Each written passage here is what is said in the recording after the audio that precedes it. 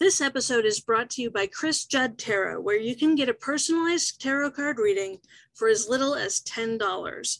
From a single card drawn just for you to a 10-card spread, complete with your destiny number, your life path number, your current year number, and answers to all of the questions you have for the cards, there's a tarot reading for every budget.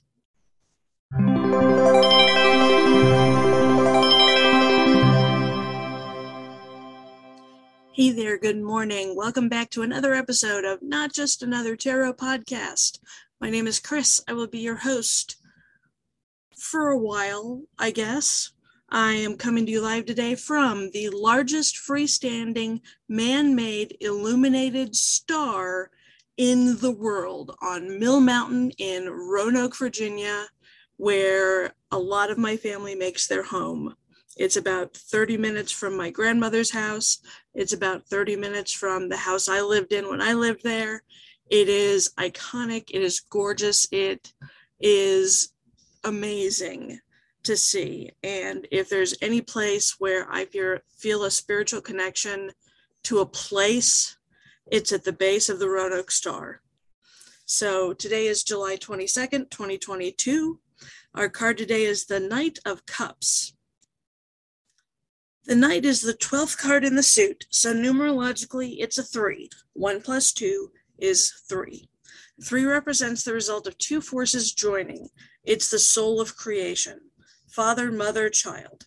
It's also the number of other powerful trinities, maiden, mother, and crone, mind, body, and spirit, Father, Son, and Holy Spirit, red, blue, and green, the 3 colors that combine to make white light, the sun, the earth, and the moon, the 3 astrological bodies necessary for life on earth, the 3 atoms that make up water, 2 hydrogens and an oxygen, and of course, protons, electrons, and neutrons, which are the 3 components of atoms, which are the components of everything. So we've got to have the 3s in our life. Communication is highly important to a 3, and it uses that gift to build a wide circle of friends.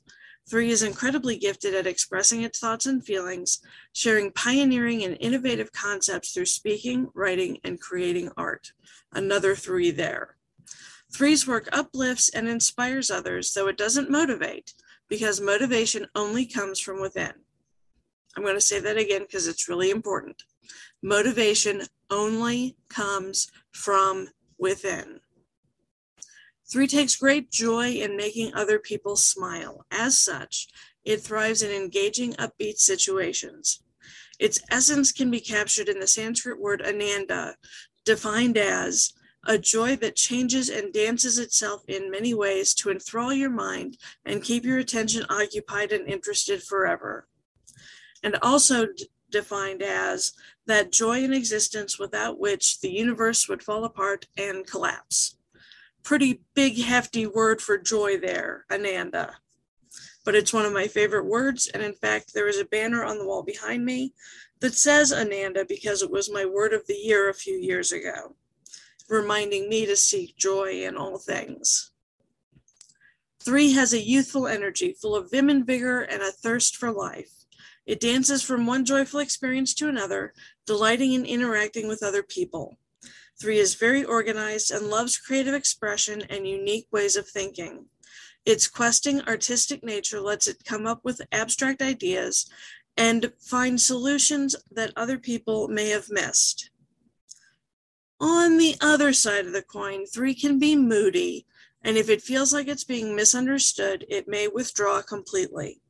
3's escapist tendencies can be mitigated if 3 practices mindfulness.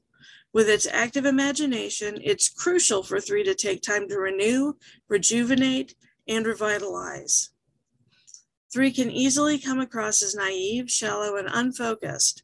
It can find itself making poor decisions because its youthful spirit hasn't had the chance to mature yet. 3 lives very much on the surface of life, never delving into more meaning, because with meaning comes unpleasant, unwanted emotions that it may not have much experience with.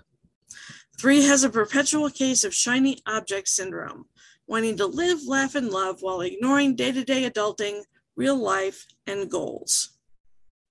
3 is one of those squirrel numbers because it's working on this thing, it's working on this thing, and this thing is great, but all of a sudden, squirrel, and it's off to the other thing altogether because of the shiny object syndrome. Now, the suit of cups deals with emotions, the subconscious, relationships, love, and connections. It's associated with the element water, which is fluid and agile. Water is always in a flow state, always moving, always having an impact on its surroundings. It can be gentle and soft like the ripples in a pond after you toss in a stone, and it can also be powerful enough to erode enough rock to form the Grand Canyon. Think about that for just a second. The Grand fucking Canyon used to not be a Grand fucking Canyon. It used to be a river. And the river flowed for long enough that it eroded the rock to form the Grand fucking Canyon. Think of river rocks. They're smooth and rounded because the water has worn down all the sharp edges. Water symbolizes intuition, healing, cleansing, fluidity, and relationships, and it's receptive and adaptable. I used the Unicorn Tarot deck written by Suzanne Starr and illustrated by Liz Hilton for all of my tarot readings. In this deck, the knight is dressed casually in a white shirt and leggings with a brown tunic, brown boots, and a red cloak. He's riding on his unicorn stallion, who is reared up on his hind legs. The knight holds a golden cup aloft while 2 ice dragons dance above him.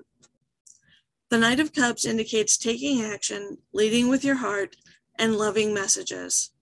You're excited about the next chapter in your life, and you should let yourself be guided by your heartfelt instincts. Your spirit is creative and imaginative. Tap into those gifts and get lost in your creative energy.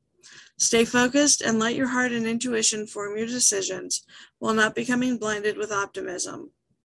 For my podcast listeners, I also draw an oracle card from the Rebel deck, the Oracle with Attitude, that's rebellious, foul-mouthed, and direct, much like your host of today's podcast.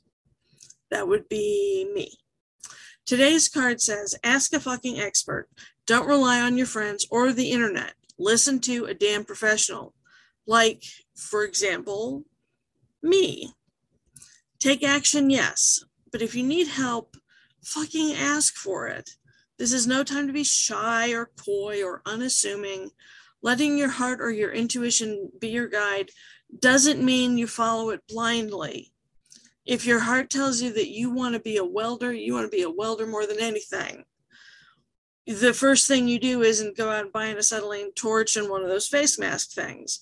The first thing you do is go talk to a welder or go talk to a welding instructor or someone who has experience with any of the trades to find out what it's like to be a welder. You might find out that, oh my God, this is the most horrible job in the world.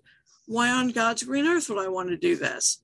Or you may find out, oh my God, that sounds fucking amazing. Sign me up and start school the next semester. So listen to your heart, listen to your intuition, but don't follow them blindly. Listen to a damn professional. Ask a fucking expert. I believe in you. We'll see you tomorrow.